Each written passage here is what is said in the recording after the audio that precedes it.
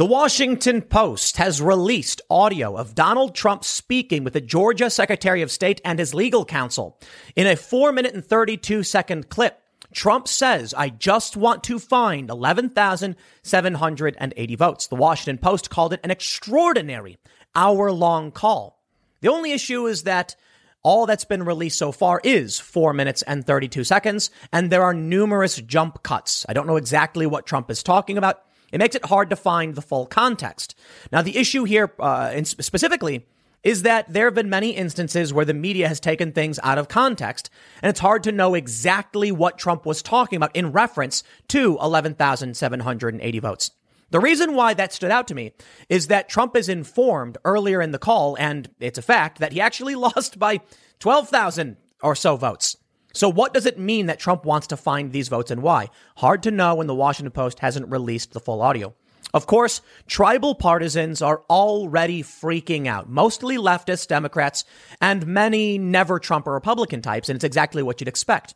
Once again, another story that shows it doesn't matter what comes out. It doesn't matter what Trump says, he's wrong. It doesn't matter what Trump says to the Trump supporters, he's right. In the call, you can hear Trump saying, "No one will be mad at you if you recalculate." He says people will respect you. Trump's actually correct, but he's approaching this from a Trump perspective. Trump supporters absolutely agree with the president when he says these things on the call, and it's surprising to absolutely no one. So the deeper story here is not just about this extraordinary hour-long phone call for which we don't actually get to listen to. It's about the obvious reaction from tribalist partisans. People are going insane. Why, I tweeted at Frank Luntz, the famous pollster, because he posted a clip and I just simply said, "Is there a full recording?" And boy, did he and many tribal leftists explode. I'm not sitting here getting tons of support from Trump supporters when I say Lin Wood has lost his mind, Sidney Powell's lawsuit is crazy, and that Trump has lost the election. Joe Biden is going to be inaugurated as president, and I give it a 99.99% likelihood. I get flack from Trump supporters who insult me because of it, and the left because neither seems to want to admit. Well, actually, I take that back. I think at least Trump supporters recognize they're playing to their side. The left is claiming that they're the arbiters of truth and the only real media. At the very least, what I can get from Trump supporters is acknowledgement that they are biased and that the left is, and the mainstream media is, putting out bad information. That being said, they still don't like me and they call me disrespectful and wrong for refusing to acknowledge that Trump actually won when I don't think he did. Now, it may be their instance of fraud. It may be their legitimate reasons to investigate these different states or call them into question or object to them. I think most of the objections should rest on constitutional matters, notably Article 2, I believe it's Article 2 of the Constitution, in how state legislatures ultimately choose who will be their electors for, or how the elections will be run and who the electors will be. That makes sense. Fraud and Dominion stuff, I think it's ridiculous. What I've heard of this leaked phone call, I call into question. I think Trump is absolutely wrong, but I'm going to need the full audio. Now, a lot of people have immediately brought up Project Veritas, and they say, well, what about when Project Veritas puts out jump cuts too? And I say, yes, I've repeatedly said they should put out raw videos. What's the problem? It's an excuse. The left will claim, oh, but you like Veritas, but you won't support this. I'll support it insofar as it matters. It doesn't have an impact on Trump supporters' view of what's going on, that Trump thinks the same thing they do. Trump asking that we want to recalculate it or change the results is obvious to everyone because Trump's been saying it for months. This isn't new information, but people are certainly losing their minds. So let's read the news and see what's going on. And I'll break down to you why exactly I take issue with what the Washington Post has put out. Not that I'm saying it's the worst thing in the world, like it's just garbage information. I think it confirms what we already knew about Trump's opinions. It doesn't change a whole lot. To throw it to Project Veritas, some of their recordings are of executives at major corporations who are contradicting themselves or employees contradicting themselves. Also newsworthy. I think this is newsworthy. It confirms most of what we already knew. And it's true for many of Project Veritas's videos as well. Preferably for both, I would like to see the raw audio or the raw video. But let's read the news. Before we get started, head over to timcast.com/donate. If you would like to support my work, there are many ways you can give, but the best thing you can do is share this video. Why? Well, I'm probably going to rag on everybody a little bit. Maybe that's what the world needs right now. If you think I'm rational and reasonable, then please consider sharing this because it's the best thing you can do to help me grow my channel, especially when YouTube is kind of not, well, kind of suppressing content like this. But don't forget to like, subscribe, hit that notification bell. Let's read. The Washington Post reports President Trump urged fellow Republican Brad Raffensperger, the Georgia Secretary of State, to, quote, find enough votes to overturn his defeat in an extraordinary 1-hour phone call Saturday that election experts said raised legal questions. The Washington Post obtained a recording of the conversation in which Trump alternately berated Raffensperger, tried to flatter him, begged him to act, and threatened him with vague criminal consequences if the Secretary of State refused to pursue his false claim, at one point warning that Raffensperger was taking a big risk. Upon listening to the audio, it really does seem that the Washington Post is correct. And Trump does say, I mean, we can hear him say these things. I'd like to hear the full recording, but I think we know what Trump is saying. Is it a revelation to anybody that Trump is saying, you know, it could be illegal? No, he tweeted this. Lynn Wood tweeted that Raffensperger would be going to prison. Am I shocked to see that Trump thinks this stuff too? No. Do I think Trump is wrong? Yes. The idea that there's some vague criminal, consequences for certifying a bad election or whatever. I mean, sure, there technically are, but proving intent is going to be ridiculous. I just think Trump has incorrect information on a lot of this. And I think the Georgia Secretary of State is also, in my opinion, got a political agenda, as they all do. There are establishment crony types and there are insurgent candidates, people like Donald Trump. Georgia doesn't seem to like Trump all that much. Oh, they can claim they do, but come on. There are many things they could have done to appease Trump supporters. They did not do. Now, they gave us these risk limiting audits, which is like a half measure for what Trump supporters were asking for. Now, I do think it's also fair to point out there is probably nothing you can do in the long run to change people's minds that are tribal partisans. And that's exactly what we're seeing here. That's the bigger picture. I think even if Georgia did come out and did a full audit, like hardcore signature audit across the board, and actually found chain of custody documents, apparently of which are lost, then Trump supporters would still find some reason to say, I just don't believe it, because people don't trust the system anymore. There's no point in even saying or arguing when you know either side is just going to make claims and say they're right, you're wrong. The easiest way to exemplify this, the left routinely complains that Project Veritas takes things out of context. They say the videos are edited in such a way that it changes the meaning of things. Okay, if that's the standard by which you will assess statements from high-ranking executives at tech companies and news organizations, then you should throw this story in the garbage because they have a 1-hour-long phone call, but they didn't release it. I think I know who did leak the phone call to the Washington Post. Very obviously, Brad Raffensperger, in my opinion, was the one who did it. Why? Just listen to the audio. You can hear that Trump has a low quality sound as if he's coming from the receiver of a phone. And Brad Raffensperger's voice is clear as if he's holding a recording device up to himself or is using an internal recording device in his phone, perhaps, which is recording his audio directly. Now, Donald Trump tweeted, I spoke to Secretary of State Brad Raffensperger yesterday about Fulton County and voter fraud in Georgia. He was unwilling or unable to answer questions such as the ballots under the table scam, ballot destruction, out-of-state voters, dead voters, and more. He has no clue. Raffensperger responded, respectfully, President Trump, what you are saying is not true. The truth will come out. The truth will come out. Why will the truth come out?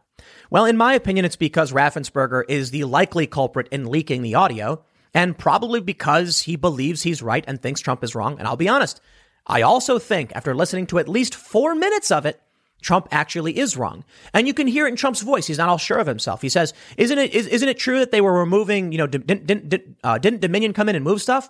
And another person on the call, the legal counsel, says that's not true. And he goes, you're sure about that? Yes. And that's it.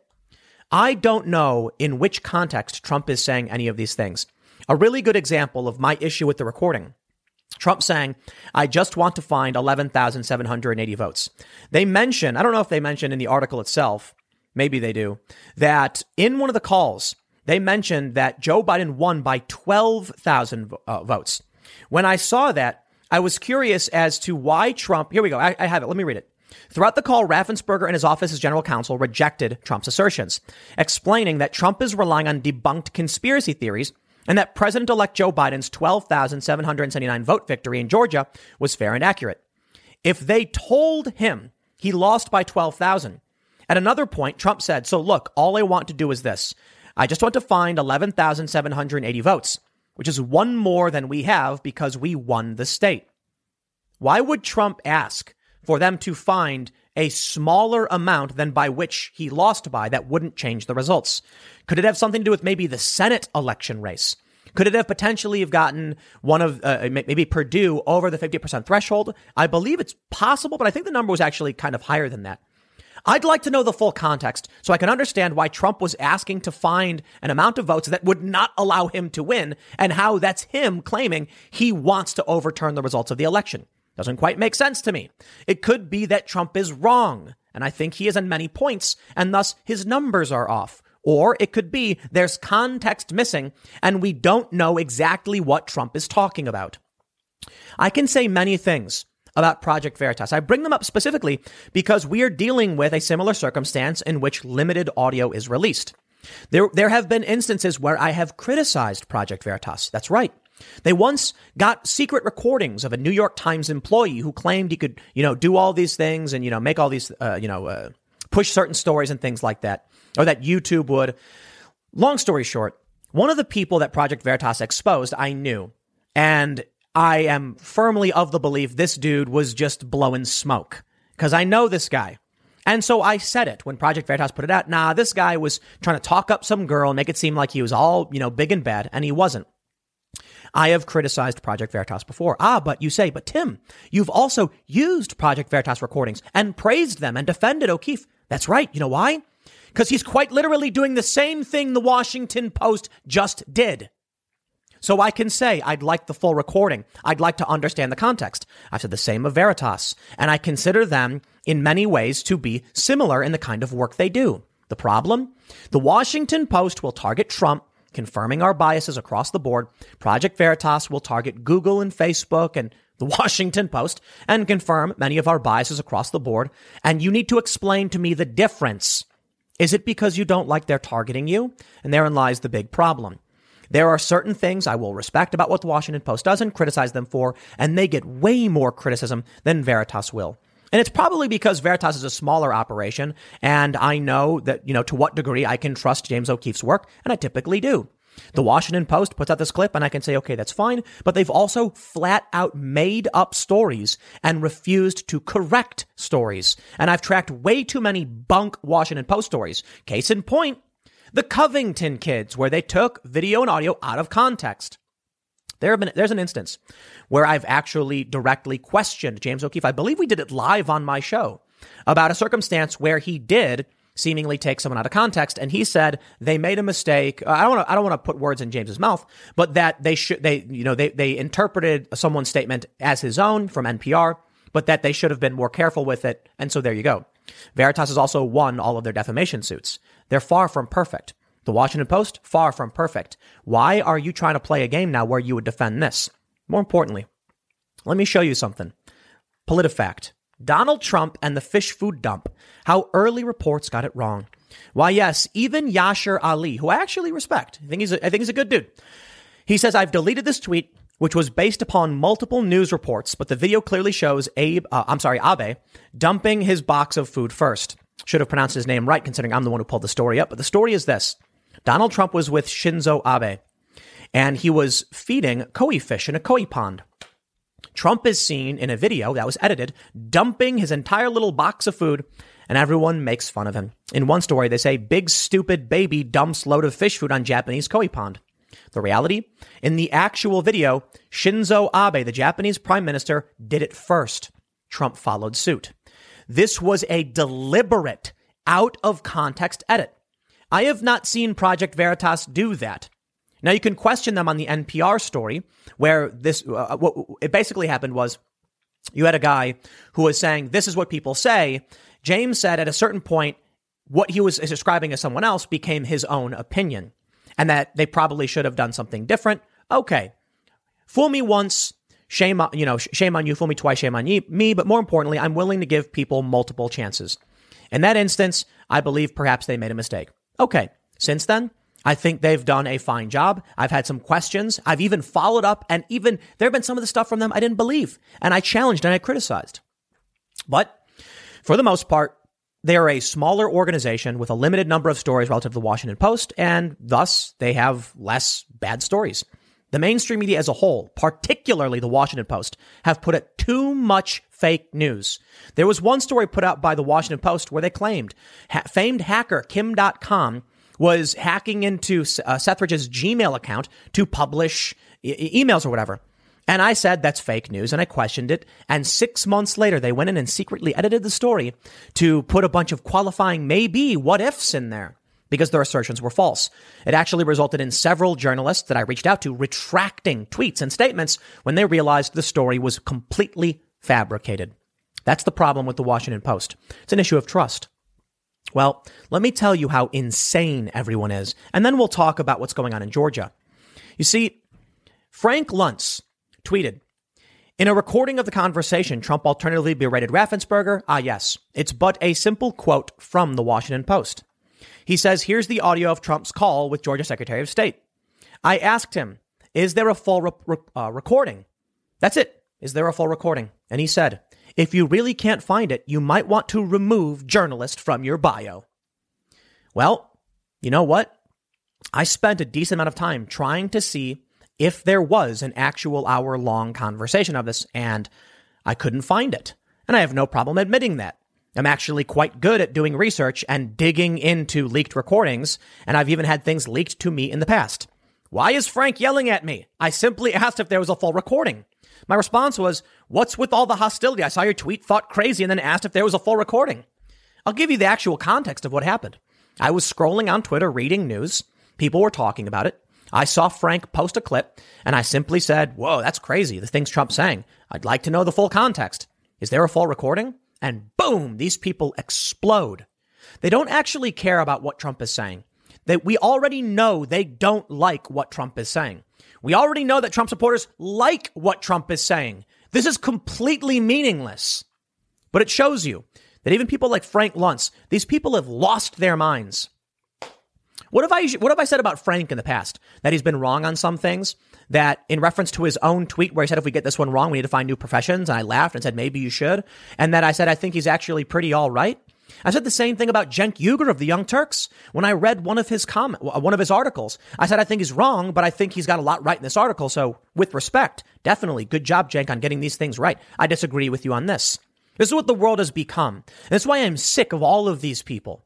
It's not just, Frank Luntz. There are people on the right as well that put out ridiculous tweets. I've criticized Candace Owens in the past for agreeing with Trump, and I've criticized Trump for this when they say you should be arrested for burning the American flag. Sorry, if it's your property, you can burn it. I disagree. I've criticized a lot of these people, and there's certainly a lot of people in what's called Conservative Inc. who jump the gun and will mock and berate the left. But I'm sick of it. You people, all these tribalists are lunatics. They're going insane. I simply asked you a question, dude. Y'all need to calm yourselves. But more importantly, I don't even care. It doesn't matter. I don't know Frank. Frank doesn't owe me any favors, and he can be as mean as he wants. I just want to know why these people are such nasty pieces of garbage. Maybe it's because I call them pieces of garbage right now, huh? I don't care. I don't care. You know why? In the end, the Trump supporters will hear this, and they'll say, good for Trump. The Trump haters will say, oh no, Trump is trying to steal the election, which is what they've already been saying the whole time. Does this matter? Is this going to change anything?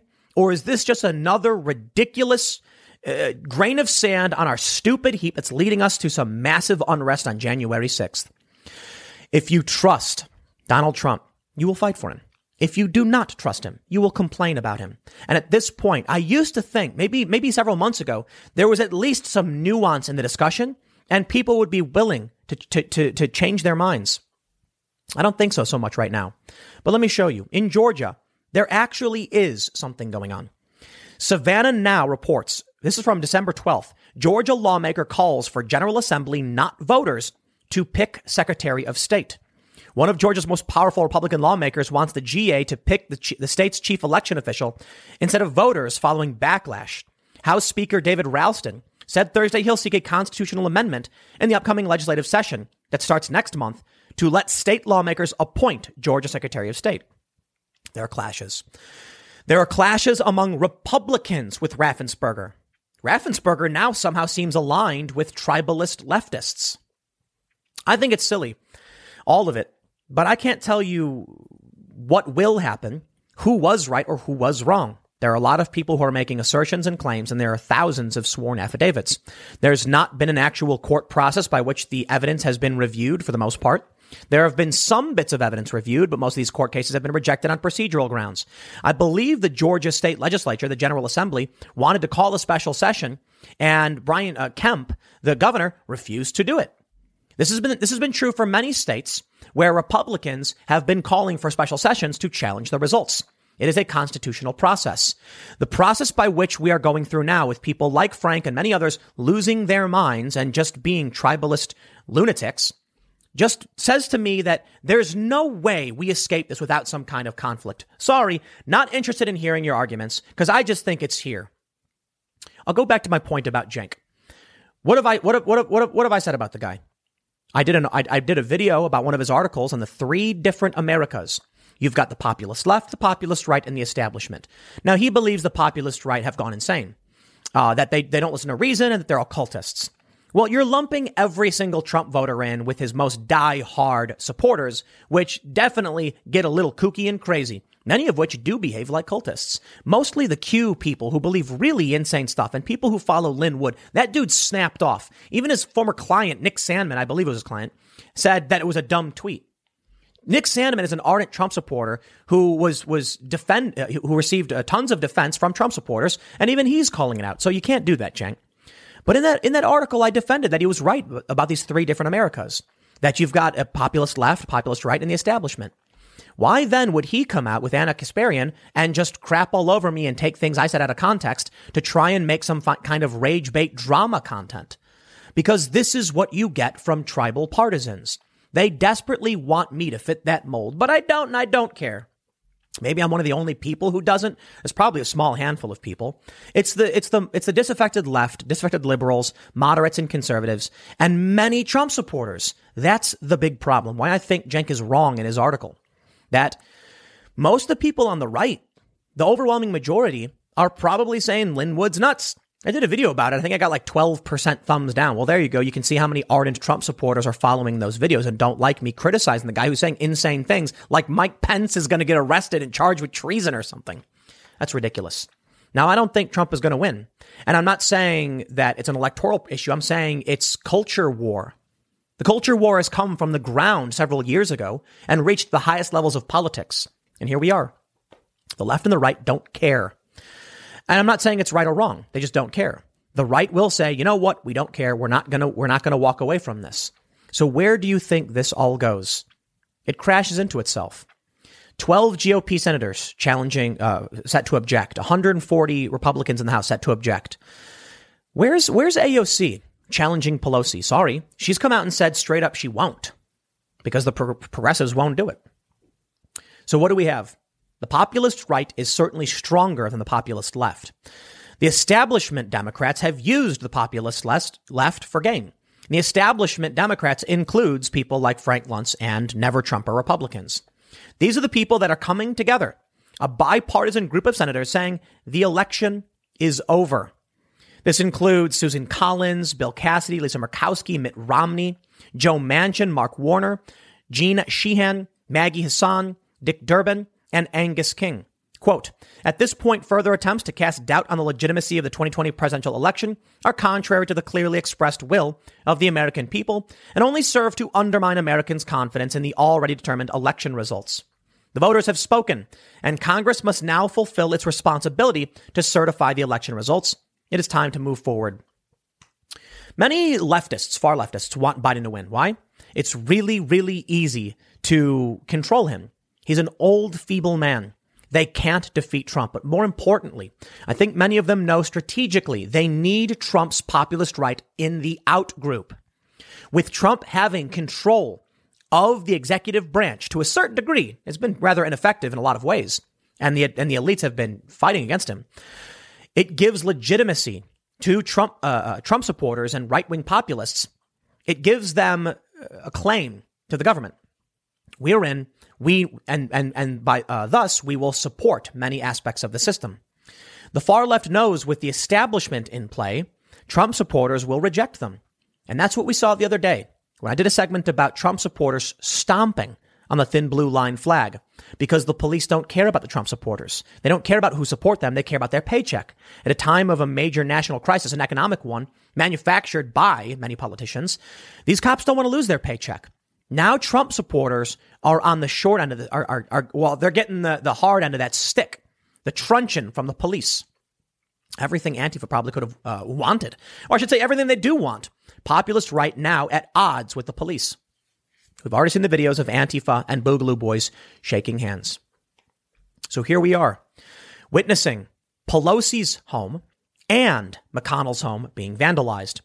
Two elements of the establishment being attacked. There's also reports that Pelosi and McConnell are working out a way to stop the objection to Joe Biden's victory because they want the White House. The establishment does. Whether it's Republicans or Democrats, Trump will be on the out. The far left knows, and they've said it. It's all over Twitter. It's easier to remove a feeble old man than a fascist. That's why they don't want Trump in. And they'll still fight with Trump supporters and Proud Boys, and they'll still demonize them. But what happens when many of these far leftists realize AOC and Ilhan Omar are going to fight for you? They're going to back the system. Rashida Tlaib was one of the only Democrats to reject the omnibus, her along with Tulsi Gabbard. The rest of the squad just went along with it. Same is true for most of the Republicans. Now, there were substantially more Republicans who rejected it, but I digress. The establishment is strong. The populist right is stronger than the populist left in government. But will it really matter when Joe Biden is inaugurated as president? And I think he will be. Because you are talking about Donald Trump, just himself and his supporters, going up against the establishment, which includes many senators on both sides. It includes Mitch McConnell. You need a majority of the Senate to uphold the objections to allow Trump to win. But we've already seen many Republicans saying no. Like anyone thought Murkowski or Romney was going to be supporting Trump in this. And then, of course, you have many of the Republican reps. The GOP is being split in half, fractured in many ways, much like we saw with the Democrats and the progressives. The good news for the Democrats, though, is that the progressives have fallen in line and are now standing up right behind Nancy Pelosi I'll keep it family friendly this time. They're standing right behind Nancy Pelosi doing what she wants, defending the establishment. And so are many of these faux progressives. So are many of these hostile tribalists. In the end, it does not matter if audio from Trump is leaked. No one will care. And why should I? What I'm hearing from Trump doesn't change my opinion. I knew Trump thought this. We've heard him tweet it. He said it before.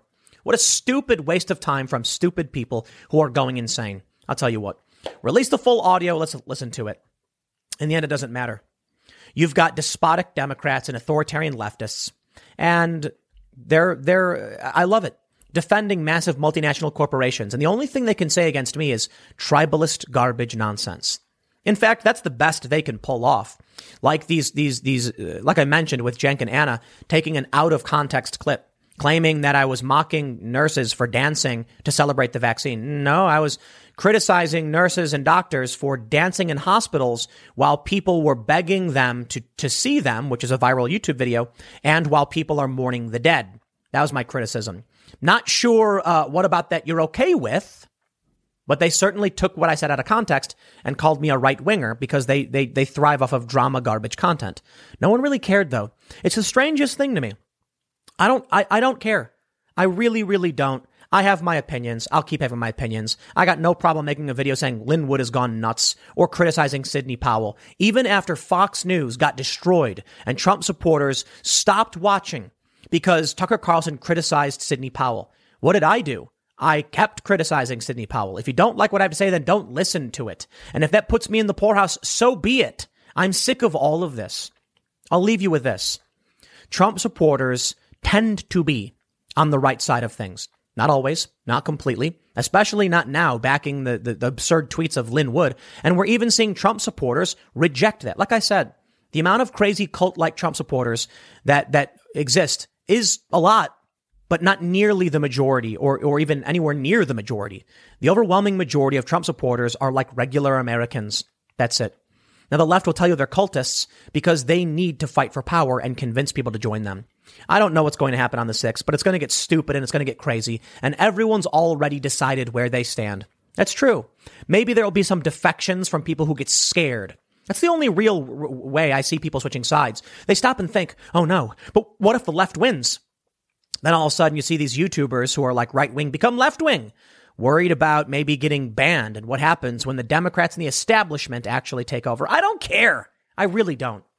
I think Trump is going to lose. I think he's lost. I think Joe Biden will be inaugurated and we'll see what happens. I don't think Trump has any institutional support and there's no political willpower among Republicans to actually fight back. And Republicans don't fight for the American people anyway, nor have they. And I've routinely said I don't like McConnell or Lindsey Graham. Not that I like Nancy Pelosi, but I've defended her more than I've defended McConnell or Graham in the past, mostly because she was fighting back against the squad who were asking for crazy things. At this point, everybody's kind of lost the plot. And what I'll tell you is I'll stand for the Constitution. I will defend it. I will defend it to the best of my abilities. I will also defend reasonable opinions from the Supreme Court that many people don't like as it pertains to the Constitution. But I won't sit back and just say that these Democratic politicians can trample all over our rights and then sit here and pretend like these leaked recordings are in any way a revelation to anyone. Calm down. Y'all are crazy. But you know what? They're not going to listen to me, and I don't care if they do or they don't. That's why I moved out to the middle of nowhere. Why? I believe everyone's, for the most part, chosen their tribe, and they're going to go crazy. I guess there's a bunch of normies who don't want to be involved, as per usual, in any conflict, and we'll see how that plays out. But I'll leave it there.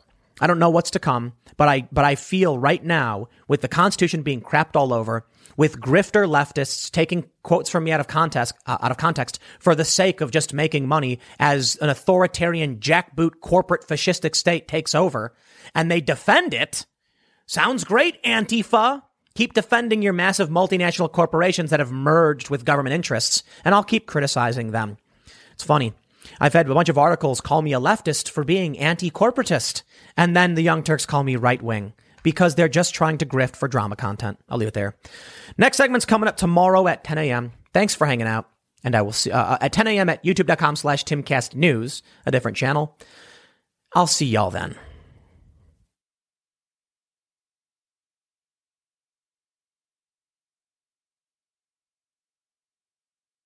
On January 6th, about 12 Senate Republicans and 140 members of the House are set to object to the Electoral College vote count, particularly calling out several states where governors or courts changed the rules of elections in violation of the Constitution. The Constitution states that the state legislatures have final say in how electors are appointed.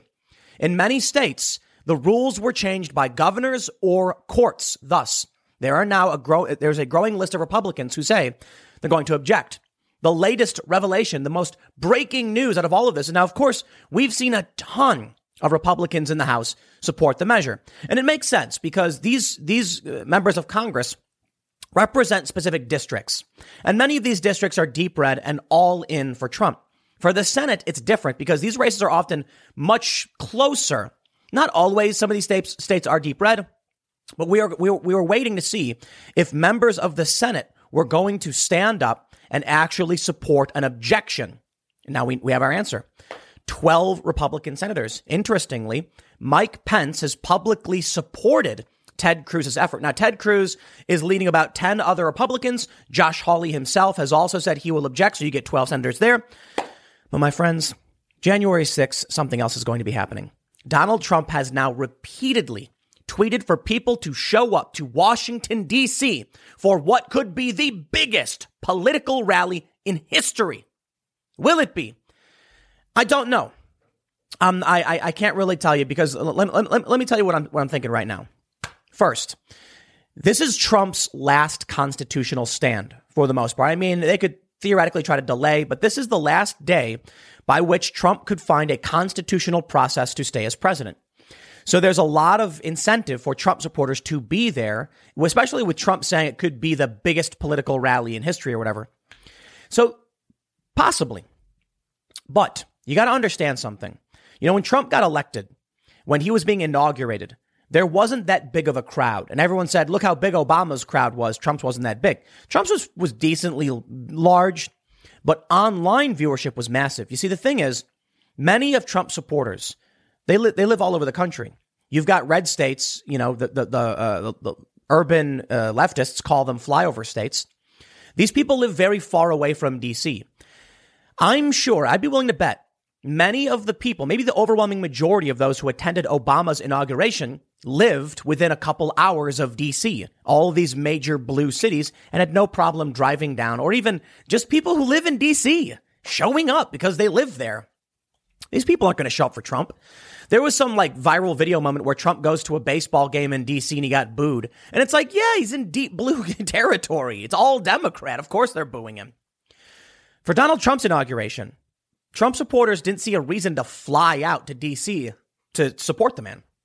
Why? He won. He's president. He's being sworn in, and you can watch online. Well, now something different is happening. Trump is losing. Trump has lost most of, like, every step of the constitutional process all along the way. Now, some people are alleging widespread fraud, and others are alleging a violation of constitutional processes. Now, Trump supporters have a real reason to be in Washington, D.C. If they don't, well, that's it. Welcome to a Joe Biden presidency. And I love it. You know, buildbackbetter.gov, Joe Biden's slogan. Funny. It's the same slogan as many of these other European countries, and now we have a .gov for it. Just a little weird. I mean, at the very least, I'm not surprised Joe Biden's plagiarizing. I'll put it that way. But it really does seem like Joe Biden is not beholden to the American people. He's, long story short, you've heard me say it a million times, but he flew his son on Air Force Two to China for a private equity deal, to negotiate a private equity deal. How does that make sense? This guy's going to be president. Trump supporters have one last chance for a constitutional victory. After that, it's just the only look. After the 6th, if Trump doesn't score some kind of constitutional victory, then what's the alternative? Trump loses, unless, of course, people start taking more drastic action. But let me tell you something. I've been seeing these memes. I don't know if they're memes, but I've been seeing these viral tweets. People saying flights into D.C. are sold out. And I said, that's not possible. Okay, look, I used to fly twice a week, and you could always find a flight somewhere. Now, a lot of flights often do get sold out. It happens, but there's always some flight to get you in. So I looked. And I grabbed a bunch of random cities, and surprise, surprise, I think it can be explained. I chose a bunch of different random cities. I chose direct flights from places like, you know, in Texas and in Illinois and in New York to Washington, D.C. Surprisingly, like even blue states. Surprisingly, yeah, mostly sold out, gone, not available. There's like most of these cities I searched, you can find linear air taxis. Like $3,000 for a private flight. And that seems kind of crazy to me. So I'm thinking, is it true that all of these Trump supporters have just bought out all the tickets and are descending upon DC? Yes, I think there's going to be a strong likelihood for a massive, and I mean massive, event. However, keep in mind, I'm seeing this about airlines, but airline traffic has been way down because of COVID. So it may just be that they've reduced the number of flights. Like maybe I'm wrong about that. But I'll tell you, it may be they reduced the flights. But even if they did, all of these flights being sold out, at least many of them, says I think we'll get a decent sized rally. But again, I'll put it this way. Will Trump supporters actually travel from all over the country to be there for the president? They have a real reason to be, much more of a reason than on Inauguration Day. But it doesn't mean they will. I would lean more towards they probably will because Trump supporters are here for Trump and nobody else, not the Republican Party. Now, what we're seeing from Ted Cruz is interesting. Apparently, what he wants is like a 10-day investigation over impropriety in many states. Trump supporters are concerned. They say if we don't get resolution on the 6th, they're going to try and wait out the clock so that 10 days goes by. All the Trump supporters leave D.C. and then Biden wins. Sorry, nothing to do, nothing to see here, nothing to do. So they're trying to wait out the clock. And that makes sense. It's a smart play if that is the case. Tell them you're on their side. hold an investigation, throw them some red meat, then draw out the clock until they get tired and go home. Well, here's the story from Politico. They say nearly a quarter of Senate Republicans are officially preparing to challenge President-elect Joe Biden's Electoral College win on January 6th, a stunning development that demonstrates just how far some in the GOP will go to align themselves with President Donald Trump's flailing claims that the election was stolen from him. Now, hold on there a minute, partner. We've got legitimate claims, sworn affidavits from, I think now, thousands of people. We have legitimate evidence. It needs to be presented in a legal setting. Now, we keep saying from the left, it's mind-boggling. There's no evidence. All of the courts have said so. No, they didn't. The Texas case was thrown out on procedural grounds. There are some cases. So in Pennsylvania, the court said, I see what you're saying about, voters, observers not being allowed in. I disagree. I thought the ruling was insane. They appealed it. They lost. Most of the cases have been shot down on procedural grounds. No standing, latches, meaning you didn't file in a timely manner, or it's too, it's too soon, it's too late, or you can't sue. Standing. So Louis Gohmert, a rep, said he's suing. He sued Mike Pence over this law. It got shot down. The developing news is that it got rejected by a federal appeals court as well. Maybe he'll push it to the Supreme Court. And they basically said, you can't, Mike Pence can't be the one who just decides effectively. But I digress. For the most part, it was procedural grounds. Once again, Louis Gohmert was rejected on standing. You do not have standing. Long story, to simply explain standing. If I threw a pie in your face, then your neighbor can't sue me because he's not the injured party.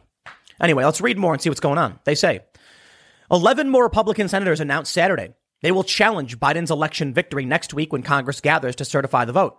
The movement is led by Ted Cruz, who circulated the idea among Senate Republicans of voting against certification of the certification of the election unless there's an election audit. We intend to vote on January 6th to reject the electors from disputed states and not regularly given and lawfully certified unless and until that emergency 10-day audit is completed. That makes no sense. Well, it makes a little sense. I get it. How about we have the actual investigation so people can, hear what's going on, and then, we'll make our decisions after the fact. The problem is Trump supporters have been through what are we on now? Almost 2 months. Yeah, just 2 months now of looking at evidence, hearing claims, hearing witness testimony, and they're fed up. And this is the best Ted Cruz can offer. Sorry. You can cheer and be happy that he's doing it. But I think what the Republican establishment is trying to do is appease, placate, calm down. We're here for you. We'll give you what you want. And then, 10 days later, they're going to be like, bye-bye, Biden's president. You're not going to get what you want. So let me tell you something. When the left says there's no evidence, the courts have already seen it. What a waste of time. You're wrong. The courts, like I mentioned, threw things out on procedural grounds, but it doesn't matter. There's nothing you can say to people who are lying because they want to win. And that goes for Republicans or Democrats. You can't say anything to these people. When there is evidence, it's a fact. Even Bill Barr said it happens all the time. It's just an issue of whether or not there was enough to impact an election, and he doesn't think there is. Now you have people saying no evidence. I tell you, when they say no evidence, you know right away they're lying because absolutes tend to be ridiculous. You see what I did there? Tend to be.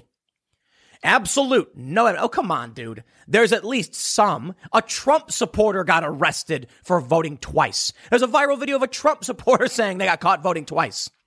It happens. Everyone. I think even Project Veritas caught a guy who voted for the Republican twice. And then they say, but Veritas is biased. No, you're just in control of cultural institutions. No evidence is an insane lie. These people are lying. Why? Because if you actually come out and say, here's the evidence, interesting, then it warrants an investigation. It doesn't confirm anything, but they don't want to do it. And then I have to wonder why they're trying to avoid transparency. My favorite tweets.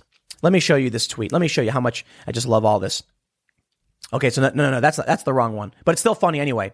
In response to the rejection of Louis Gohmert's lawsuit, Jim Roberts says, after a U.S. judge rejects his ridiculous case to disenfranchise Biden voters, Louis Gohmert suggests that Trump supporters will resort to street violence. That's not true. He said the only answer is to be as violent as BLM and Antifa. But those were peaceful protests, remember? So this is the wrong tweet. I didn't mean to pull it up. But let me pull up some tweets from some politicians. Senator Pat Toomey said a fundamental defining feature of a democratic republic is the right of the people to elect their own leaders. The efforts by Senators Hawley, Cruz, and others to overturn the results of the 2020 presidential election in swing states like Pennsylvania directly undermines this right. The senators justify their intent by observing that there have been many allegations of fraud.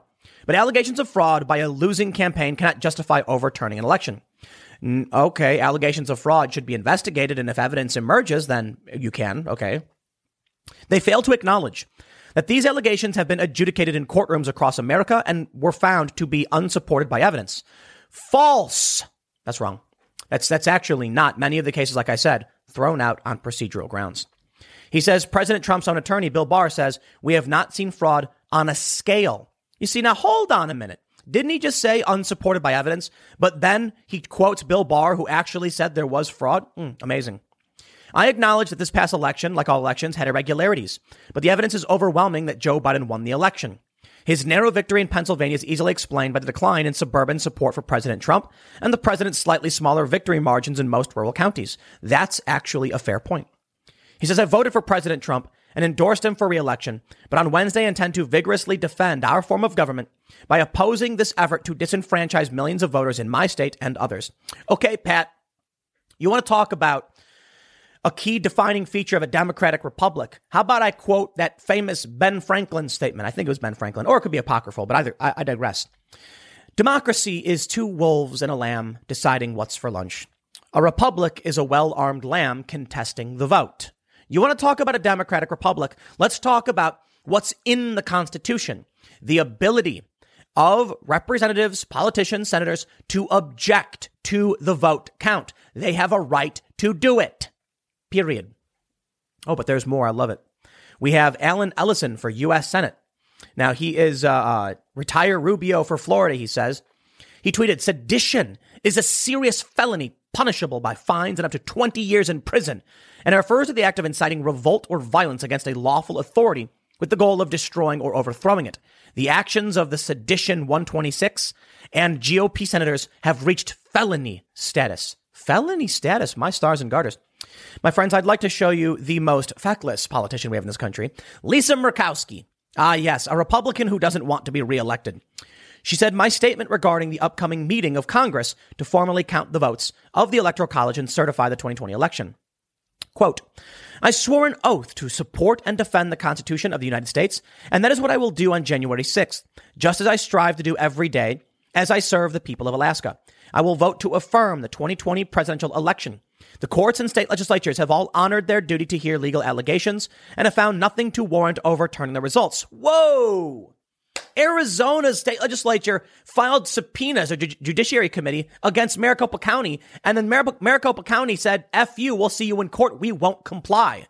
What do you mean? The courts and state legislatures. These people are lying. You can say Arizona's wrong. You can say they don't have a majority in the state legislature. You can say that Pennsylvania and Georgia don't either, but they haven't even had sessions to address any of this because the governors would have to call special sessions, and they did not. Disgusting spinelessness. And I'll tell you this, I swore an oath to uphold the Constitution. Well, then you would know that the Constitution has amendments in it, one of which says you can object. So everything we're seeing right now with the Republicans saying they will object is absolutely constitutional. And if you want to uphold the Constitution and one person says I object, and one person in the Senate and the House say they object, then you say, okay, I accept your objection because I defend the Constitution. But Murkowski is lying because she is another swamp creature. Surprisingly, coming from Alaska, which I'm not sure actually has many swamps. It might, I don't know. Figured it was more of a cold rainforesty climate. Oh, I'll tell you a funny story, too. Yes, Alaska has rainforests. Calm down. A lot of people. I got into an argument with a teacher once. Funny story, but yes, it's rainy up there. So, well, she's a rainforest monster. Whatever. She lives in the swamp now. She says, they have found nothing to warrant overturning the results. I urge my colleagues from both parties to recognize and to join me in maintaining confidence in the Electoral College and our elections so that we ensure we have the continued trust of the American people. Are you kidding me? You have no trust from me. If you came out and said, there have been many allegations by many individuals and thousands of affidavits. While I personally do not believe this warrants overturning of an election, I must respect the constitutional process by which objectors object and we debate the issue. That's what she should have said. But she is spineless. So you know what the best part is? She said in there, I urge my colleagues on both parties. So now the Democrats are ripping her to shreds, saying, you spineless scum, how dare you impugn our honor? We're the ones defending an honorable election. And the Republicans are like, what? Defend the Constitution and support the right of the objectors. Man, I tell you, this country has too many spineless losers in it. Murkowski's issue is that she's worried about some kind of balance. How about you worry about principle and what is factually true and correct? And what is true and correct, even when she mentions that there have been, court litigation or whatever, there is evidence. It can be heard. It doesn't mean it's true. Doesn't matter. There's a constitutional right by which people can object. That's the name of the game, man. Politicians are all mostly spineless. And now you've got President Pelosi trending.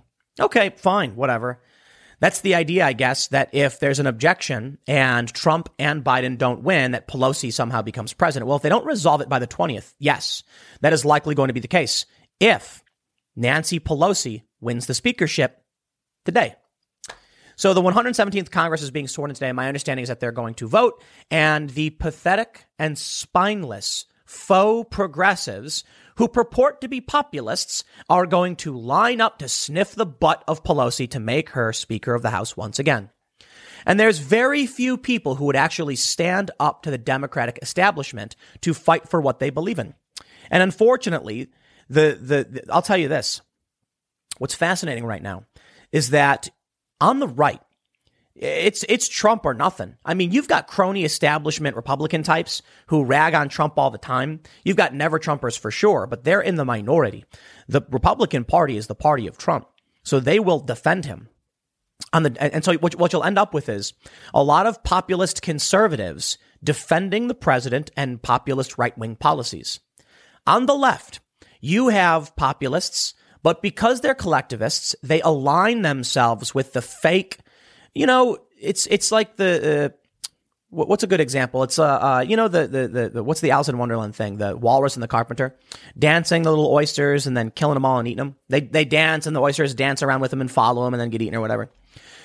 That's what you have with some of these progressive YouTubers, large channels that make rage bait drama content where instead of talking about, say, Lisa Murkowski, who's a senator affecting the outcomes of the presidential election, they'll talk about me, some dude in his room. I was like, congratulations. That's the kind of stuff people care about, I suppose. But they have a lot of people that are high profile progressives who say whatever the establishment wants, and they are going to line up to sniff the butt of Nancy Pelosi and give her whatever she wants. Why? Because they're losers, because they're spineless. Take a look at this. Let me tell you something. Mitch McConnell said, don't you do it. Don't you object. And a bunch of Republicans were like, nah, we're going to do it anyway. 140, what are they saying? 140 Republicans are expected to challenge the results. This is from Forbes. 140 members of the House are telling party leadership, bye-bye. Now, I guess, you got Kevin McCarthy, minority leader in the House, is saying he's going to object or probably will anyway. So sure. Take a look at the progressives. Are they standing up for progressive values? Are the progressives in Congress saying that they're going to challenge Pelosi unless they get a floor vote on Medicare for all? No. They're saying now's not the right time. Don't help the Republicans. Oh. So while the Republicans, not all of them, many of them are losers, while the Republicans are at least realizing it's Trump or nothing, you've got progressives like AOC saying she can't. It's not the right time. She won't challenge Pelosi. Oh, careerism. There are many new incoming Republicans in the House that are saying outright they're going to defend Trump, screw the swamp, drain it all, and who will call out Mitch McConnell with no problem. It's not so true with the Senate, but there are at least senators willing to object and defy Mitch McConnell. Where are the progressive leftists? Where are the left-wing progressives in Congress? Any one of them. I think there's 12 now? Any one of them. They need only, I think, 10 votes to force a floor vote on Medicare for all. And they won't do it. Maybe they will. Maybe I'm wrong. Maybe later today we see it and then I apologize and say, wow. But based on what they've been tweeting and based on the fact that you have high-profile progressives who are lying, who are saying, don't challenge Pelosi. Now's not the time. Oh, if not now, then when? When? When you have no leverage and she's speaker? Pathetic. Trump supporters are willing to fight for what they care about. Antifa is willing to fight for what they care about. Progressive Democrats roll over faster than, I don't have an analogy, but they roll over very quickly. And they get support from their faux establishment, faux progressive establishment pundits. So what can we expect? Spicy mass protests? Probably. I guess, they're saying they're going to be locking down D.C., but I plan on being there. As of right now, I do. We've got a bunch of new equipment, so we can probably do the show from D.C. We'll see how things work out. We got to do a test run, and that should be soon. And you know what? I don't know. I'm kind of thinking with or without the capability to do a show, I'll forego it and just be down there to see what's going on. We'll see. I'll leave it there. Next segment's coming up at 1 p.m. on this channel. Thanks for hanging out, and I will see you all then. Happening again. CCP-style lockdown in Jinzhou, Dalian, China. CCP virus, tweets Jennifer Zhang. In a video, you see what appears to be 4 men, 3 up against a door, and they're reportedly welding the door shut. It looks like they're actually doing that, but to be fair, I don't know exactly where this video is from. I don't know what these men are doing, but we have already seen the videos of authorities in China dragging people from their homes, propping up gigantic steel bars to block the doors. They put up against a door and a wall so you can't open the door. And there have been numerous reports about people being welded into their homes throughout the past year. We're seeing it again. Now, I know a lot of people are saying, that's China. They're authoritarian. And many people have pointed out the reason China had big marathons with people all shoulder to shoulder and why they had big raves on New Year's Eve is because they're authoritarian and they can lock you in your home until you die, and then everyone else gets to go and party. They claim that it's only China that's like this. Certainly, the West is more about freedom. And even Fauci, Dr. Fauci himself said, America has got we got that independent spirit, but it's time to do what you're told, he said. It's time to do what you're told. It's coming. I did a segment on this assembly bill. I mentioned it in one of my segments, but I decided based on how much traction it's getting and the concerns people have that it needs a longer segment unto itself so I can explain to you. It's not martial law. Martial law means military law. It's when the military comes in and takes over. But colloquially, people use martial law to reference a totalitarian lockdown. That's the fair assessment of what people are saying when they say martial law. We're currently in a totalitarian lockdown. And how do you know? When your constitutional rights are being trampled over and violated in the name of some public emergency. There will always be an emergency. We have to balance individual freedoms with what that emergency is. During the Civil War, we had our freedoms curtailed. Abraham Lincoln was very serious about stomping all over constitutional rights. People look back, though, and they say that he did basically a good job. He's one of the greatest presidents in American history by most people's standard or opinion. During World War I and World War II, we had conscription. We had people who had to go fight in the war for a variety of reasons. World War II, people look back and say, it was really important that the U.S. came in and shut down Nazi Germany. When there are real emergencies, there are real reasons why we have to step up to the plate. Right now, we do have a real emergency. I mean, COVID is killing people. I know most of the deaths are over a certain age group and they have comorbidities, but nonetheless, people are dying. But the question is, does the cure fit the emergency? Are the actions taken by, say, New York and California, is it appropriate for the current state of emergency? And the answer is overwhelmingly no. We are putting people at extreme risk, destroying their lives, destroying their businesses, destroying their families, taking away their ability to eat. And even the left agrees that it's not sustainable unless we get some kind of support.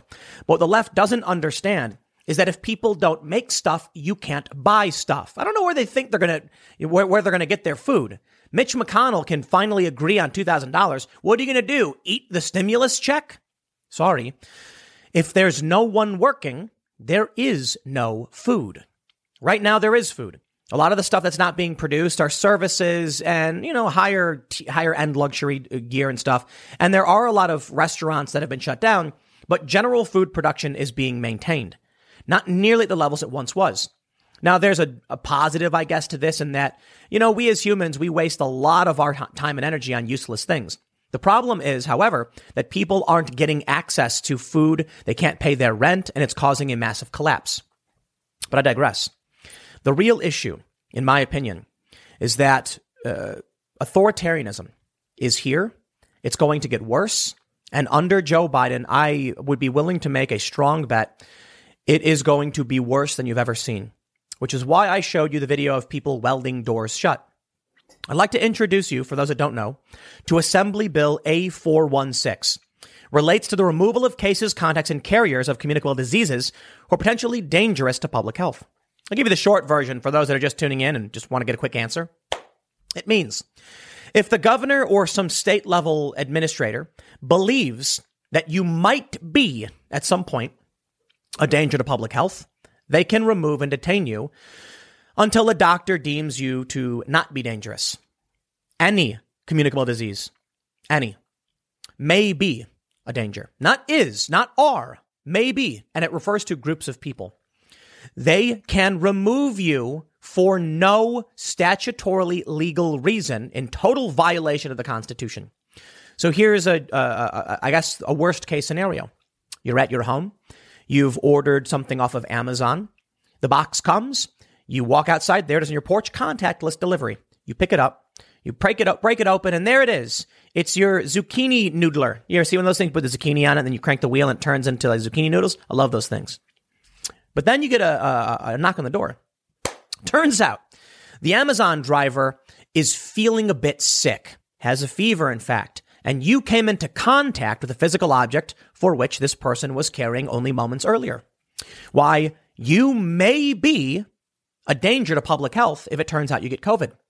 Sir, you're going to have to come with us and step inside the vehicle. We're going to bring you to a facility to make sure, keep you under observation, to make sure that you aren't, in fact, a danger to anyone. And until a doctor determines that you are no longer a danger, then you will be detained. Now, I understand that you might not be sick now, but there is a 2-week coronavirus incubation period. So please, sir, step in the vehicle where this is all for your safety and the safety of others.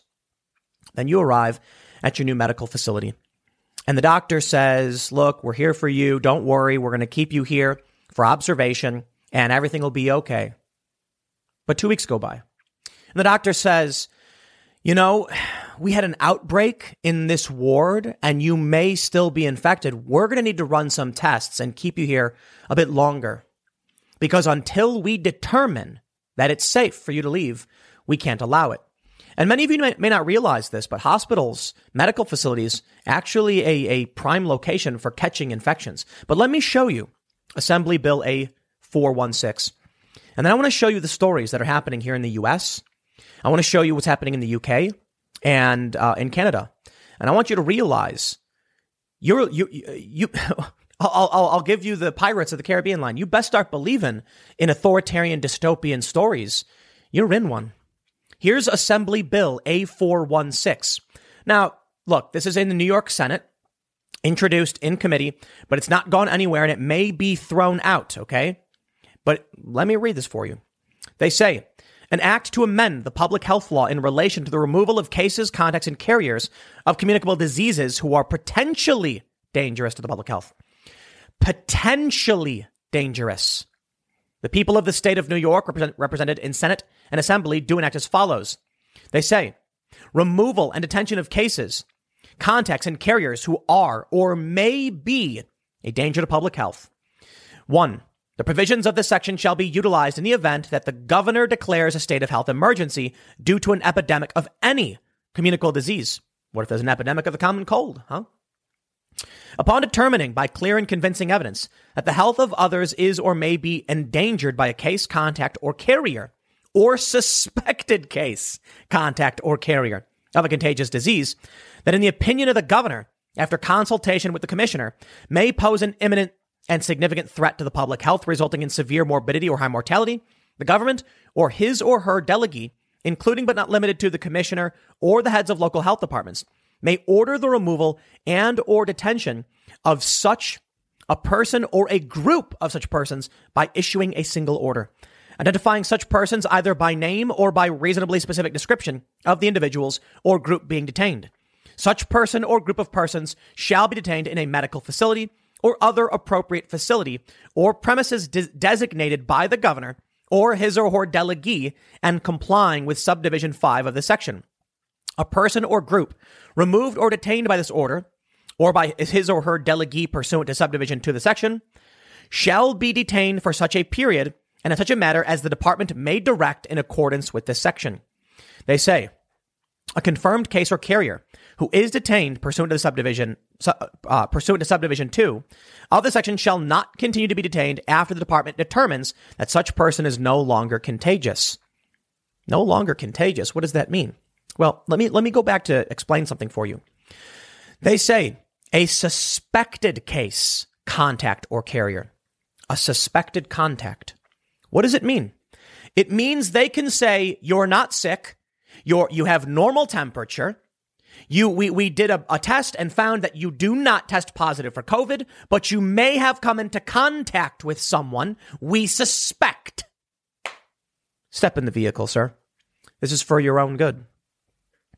Did you think there would be no excuse?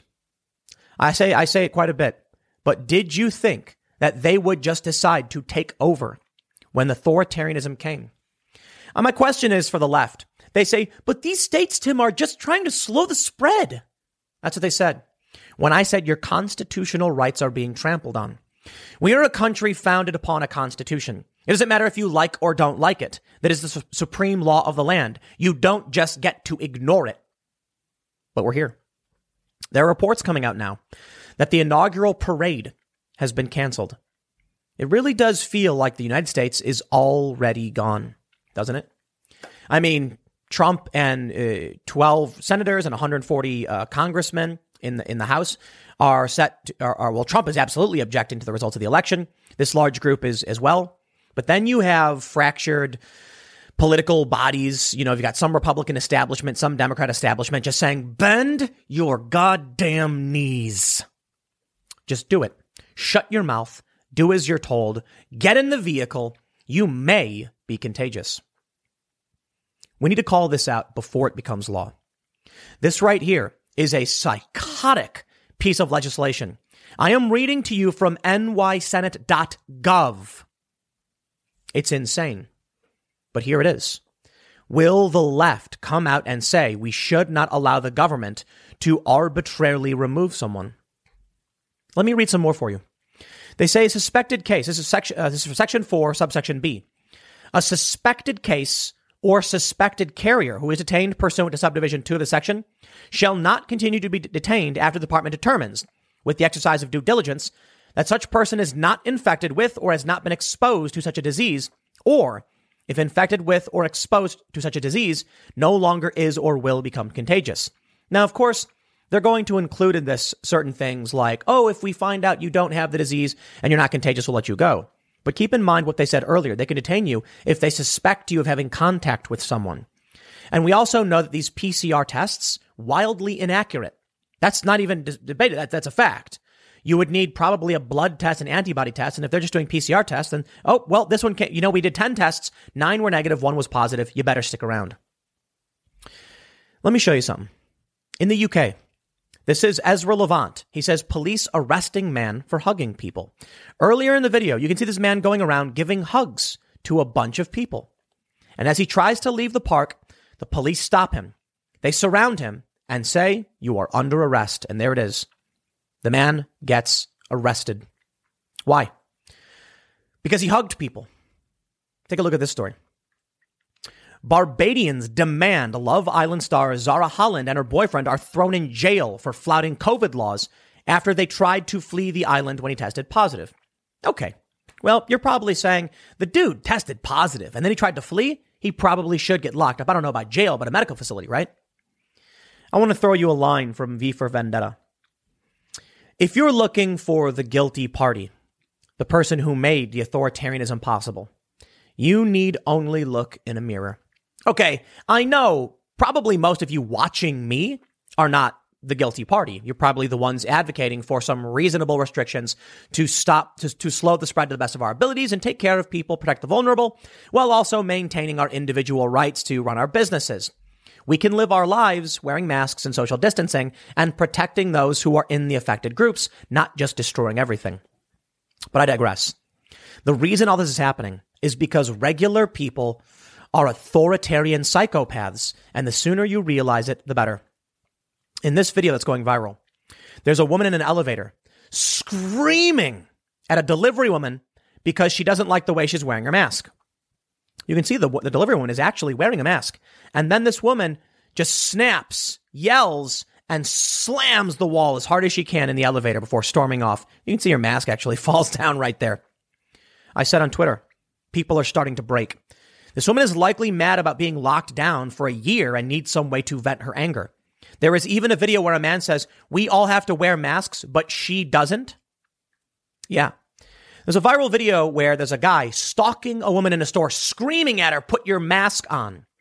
And she's saying, leave me alone. He says, is anyone else mad about this? That we all have to wear masks, but she doesn't? Is that what it's really about? That woman in the elevator needs something to be mad at, but she doesn't know why she's mad, so she lashes out at anyone she can. You can expect more of this coming soon. They're mad because their lives have been crushed. They're being treated like scum. You can't leave. You can't do anything. Put your mask on, sit down, and shut up. And they freak out. And they'll target anyone they can. It's kind of like when you get that schoolyard bully, right?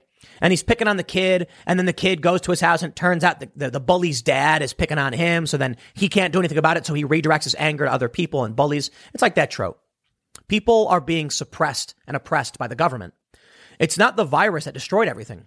The virus is still out of control, even though we locked down and wore masks. Perhaps we need a more surgical approach, and we need to change what we're doing, because what they've done now, I would say, is particularly interesting. Excuse me.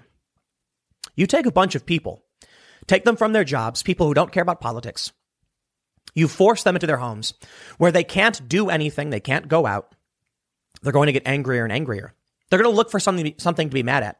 They're going to go online and they're going to start hearing stories and they're going to start seeing politics, things they didn't know about before. It's going to get many more people involved. Fox 11, LA Sheriff, Super Spreader Task Force detains 900 during New Year's Eve party busts. They say the LA County Sheriff's Department Super Spreader Task Force shut down at least 5 New Year's Eve parties across the county, resulting in at least 900 people being detained, 90 arrests and or citations, and the recovery of at least 6 guns. Fox 11's cameras were at 3 of the parties, including Malibu, downtown LA, and Pomona. The Malibu party was held at a large upscale home on Moonrise Drive after it had been promoted on Instagram. LASD showed up outside the home in the middle of the party, warning the crowd on a loudspeaker. This is the LA County Sheriff's Department. This super spreader party is now over. Anybody who refuses to leave will be subject to arrest. Hundreds of people were ordered to leave the party immediately. Those who refused were cited. We have a First Amendment right in this country to peaceably assemble. It doesn't say for what reason, just that we can. These officers are acting in clear violation of the Constitution. And of course, they'll keep doing it. Of course, it'll only get worse. They go on to say, there were at least 2 arrests, and LASD says 2 guns were recovered. We are actively enforcing the super spreaders to protect against COVID, said Captain Holly Francisco.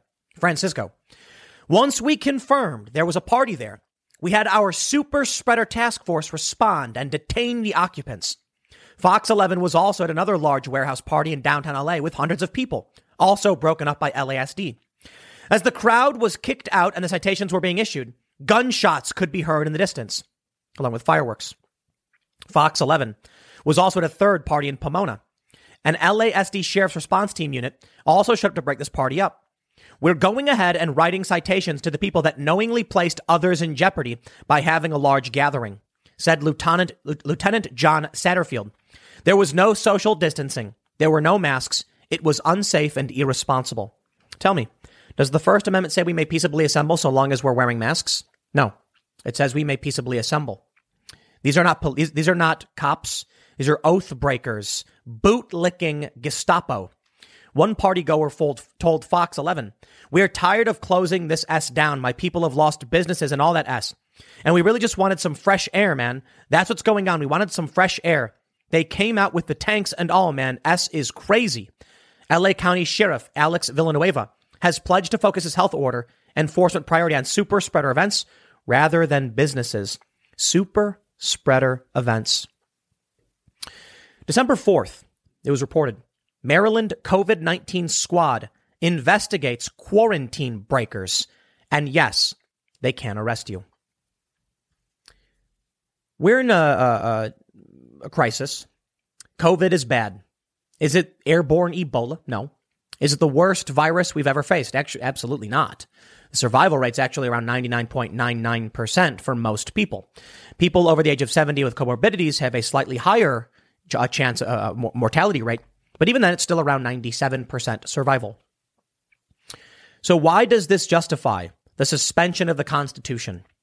I don't know. Now, the left will tell you the government is the good guys. Why? Well, they're bootlickers.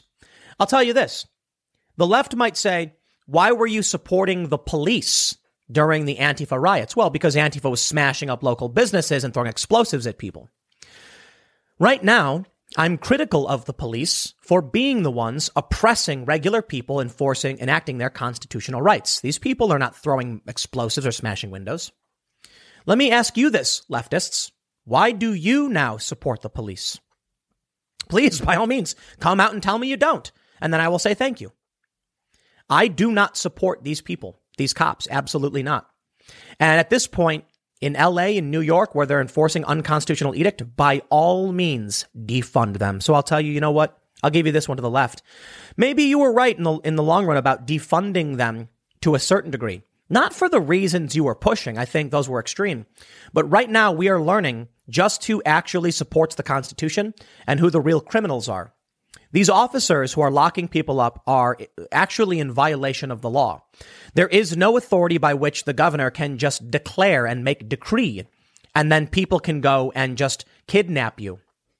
Oh, and I'll say it, kidnap. I know it's usually like an ANCAP or a libertarian or a leftist talking point, but if there is no statutory authority by which they are stopping and taking you, they're kidnapping you.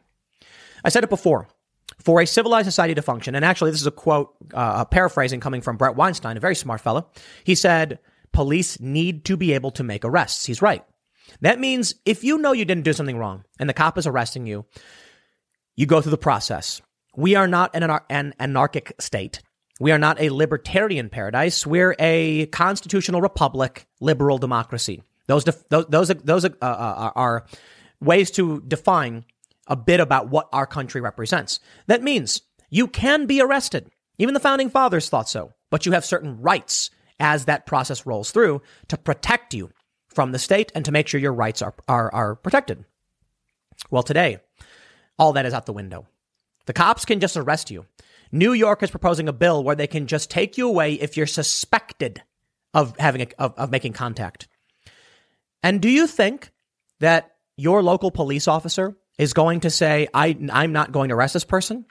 Well, you'd be wrong. Of course they will. Now, maybe in some smaller jurisdictions, smaller towns, the sheriff won't because they know they're outnumbered by a large, angry, armed population. But in places like California, and New York, and Illinois, and Massachusetts, and Ohio, and Michigan, well, maybe not so much Ohio, actually. That was a bad one. Ohio seems to be kind of okay. We'll see. But in certain places, they'll just come and lock you up. We saw something interesting the other day, a viral thread from Ford Fisher. of Trump supporters and conservatives stomping on the thin blue line flag and throwing it in the street. These are crazy days, crazy times. Conservatives saying F the police, stomping on the thin blue line flag, Bitcoin skyrocketing. I think, I'm just going to say it, these are signs and indications that this country is breaking down. Now, these grifter leftists, all they do is they take quotes out of context because they can't actually engage with the arguments. You know they're the grifters because they could actually address the things I'm saying or just continue supporting the police and the state and those who would propose setting up designated locations by which to take people suspected of making contact with someone who may be a threat to public health. Will you support the government's right to just take people without cause? Oh, but it's to stop COVID. Okay, well, just tell me you support the establishment. It's that simple. We'll see who the real anti-fascists are when the government starts locking people up arbitrarily. Oh, they already are. Oh, what's that? Prominent YouTube personalities on the left are already supporting them.